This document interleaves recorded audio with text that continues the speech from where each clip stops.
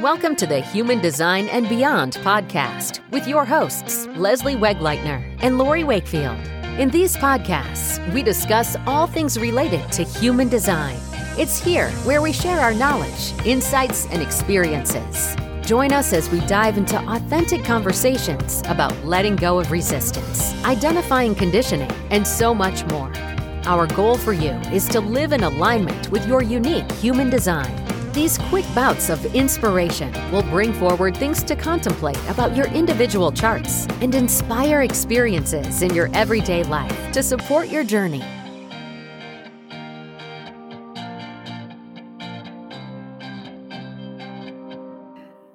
Welcome. Thanks for joining us today. I'm Lori. Hi, everyone. I'm Leslie. So today we're going to continue talking about the fear gates of the Splenic Center. We'll be focusing on gates 44 and 57. Yeah. Lori, would you like to start us out today on our discussion with the Fear Gate 44? Sure. Let's do a quick overview first of the fears associated with the Splenic Center. For those of you who are just joining us for this series, all of the gates in the Splenic Center have a fear attached to them. The fears are physical in nature. In other words, you feel them in your body. They're a byproduct of what's going on in the world around you. If you haven't any of the splenic gates defined, it will be a consistent theme in your life. And if you have them undefined, there are themes you'll experience when the gates are activated during transits or when you're around other people who have the gates defined. It will be a variable, not a fixed energy. Gate 44 is known as the gate of alertness. It connects to the will center through gate 26 and forms the channel of surrender. The fear associated with gate 44 is known as the fear of the past. Gate 44 is part of the tribal circuitry in the ego subcircuit. It's also part of the awareness stream of instinct, giving it the potential for alertness.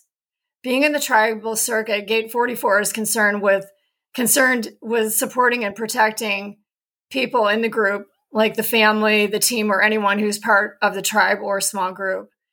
The ego subcircuit has to do with the structure of how people within the group function together, like the shared values, business agreements, and other types of agreements, acceptable behaviors, and how resources are managed.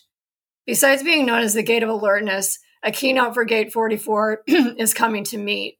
That's kind of vague, but what it means basically is that the energy of the gate has the potential to work with and manage different egos, to not be intimidated by the egos of other people, to be able to unite the tribe, even though there may be competing egos. The fear of gate 44 is the fear of the past. It's based on past failures and the fear that they'll be repeated. If you have this gate defined, there's a potential to get stuck in past patterns and keep repeating behaviors that are self-sabotaging or that have painful consequences instead of changing the patterns of behavior. There can also be a fear that the past will catch up to you. If you have unresolved things from your past, that's when things can catch up to you. When issues from the past have been resolved, there's a lot of wisdom that can be gained from this energy. It can be considered a teaching gate because it has the potential to help others learn from their past mistakes so that things are not repeated. The energy of gate 44 can be powerful in teaching lessons about both success and failure. Past successes can be just as important as past failures when it comes to having healthy patterns of behavior. I have this gate defined in my chart, and I just love the energy of it.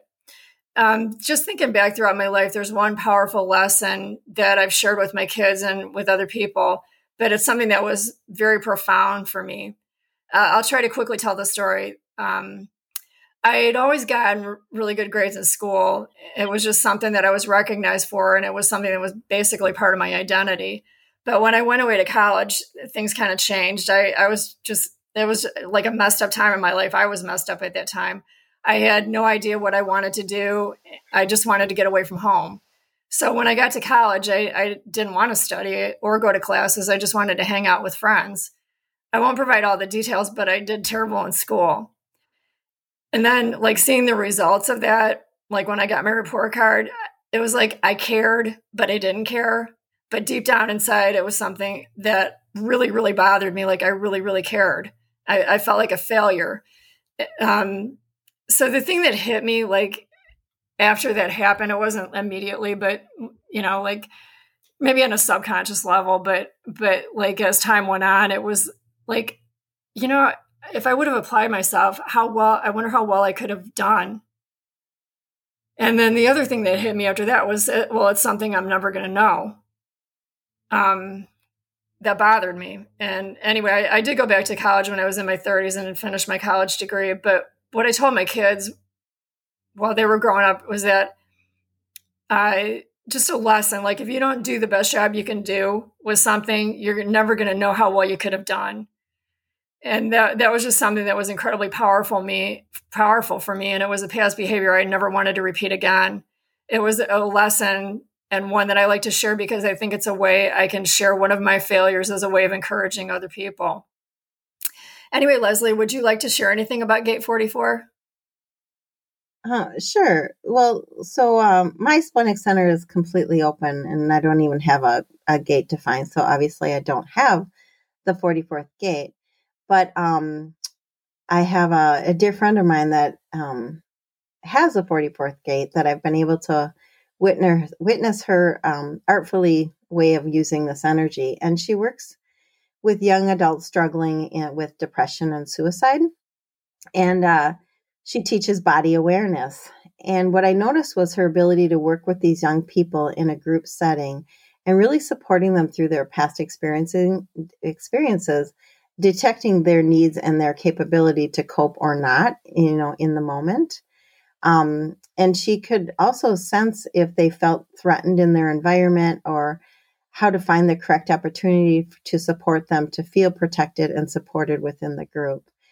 This played out in so many different experiences for her, and it was fascinating to see her adaptability with each child and to navigate through it as a group.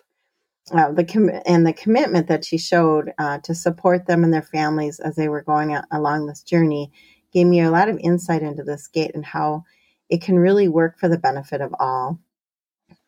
It was really a beautiful thing to witness. So, are you ready to move on to gate 57, Lori? I'm ready. Would you like to start the talk about gate 57, Leslie? Sure. So gate 57 is a fear of the future, the unexpected and the unknown. It is a gate of intuition and is half the channel of the brainwave with the gate 20. And gate 57 is in the individual circuit group and the subcircuit of the knowing circuitry. So the individual circuitry is really about bringing change that will indirectly empower others to transform. It does it through its own direction and really not concerned with fitting in with others. And the knowing circuit is a creative process wanting growth and evolution, but is not based on logic or experience. It purely does it's through this knowing. And gate 57 has a really unique quality because it is also one of the 4 gates that forms what we call the integration channels.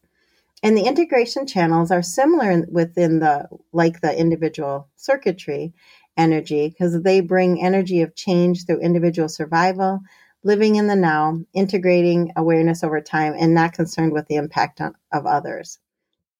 So the gate 57 is the most intuitive and insightful energy in the chart. It is about instantaneous intuitive awareness in the now.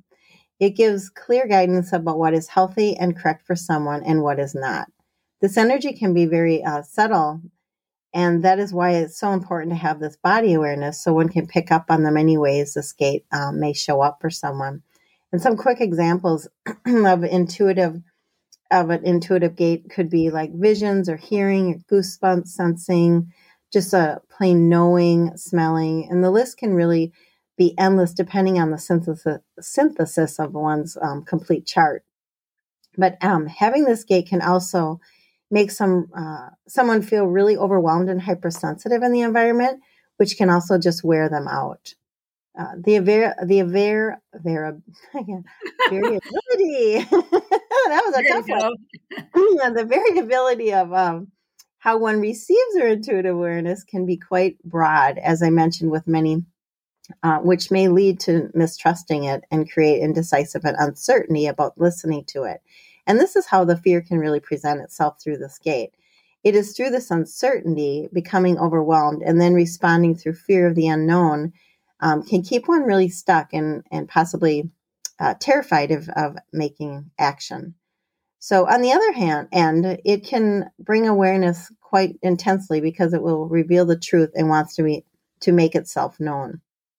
Remember also, we're in the Splenic Center, which is all about the health and well-being. So when one chooses to ignore the intuitive awareness given through this gate, you may find yourself having your immune system compromised and your physical stamina being diminished. And this gate is really kind of a fun one to experience.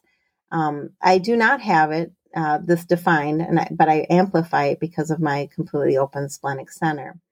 So I have many different examples of experiences with it. And it seems like when I'm driving and I engage with this gate 57 quite often, and most prominent and most interesting stories. So one day I was on a frontage road, and I was just driving along, and I heard this loud voice yell, "Stop!" And I was obviously all alone in my car. So I hit my brakes, kind of startled, and I came to an abrupt stop, and a large truck crossed my path. And if I didn't stop, I would have been broadsided by this truck. But what I noticed was on the right side of me laid the stop sign that someone had, hit recently, and so it wasn't visible. And this has just happened so many times where this intuitive voice is guided me in the moment for my own protection. And then, I have those stories of those experiences, which I hear that soft little tap and something guiding me to, not do something, and I choose to not listen. And it's usually around financial things or in trusting someone. And then because I didn't listen, I find myself going back and pedaling backwards to get out of something or figure something out that could have totally been avoided if I would have listened to that little soft voice. So, Lori, do you have any examples that you'd like to share? Well, first of all, I wanted to say that I really like what you had to say about gate 57. I don't have the gate defined in my chart either, but I'm always fascinated by people who do. I don't know if you remember, but last week, well, I'm sure you do, but you and I talked about last week how when you have a gate that's not defined, but you have other gates pointing to it, like how it can just make that gate more, I don't know, what words did we use, Leslie? You know what I'm talking about when we talked about that last week? Well, like the when you have gates pointing to it, the gate's not defined, because you were talking about 1648, because you have gate 16, but you don't have 48, but it points, you know what I'm saying? Right. Yeah. And so it's kind of something that you're attracting to. Yeah. Right. Yeah. So I don't have it defined, but I have 3 gates defined that point to it. I have gates 10, 20, and 34. So that probably explains the fascination I have with it. Yeah. But off the top of my head, I can't really think of a specific example of when I felt the energy of the gate activated by another person or transit. So I'm not going to add anything else. Do you have anything else you want to say about gate 57, Leslie? Just one little last aspect, and I was just going to say that the 57th gate carries a continuation of what you find with the 28th gate, and its fear of death and its need for purpose. So the gifts that can come through our fears in these 2 gates are the drive to be, what we can become, what tomorrow may bring, and what does it all mean? All kinds of questions, why?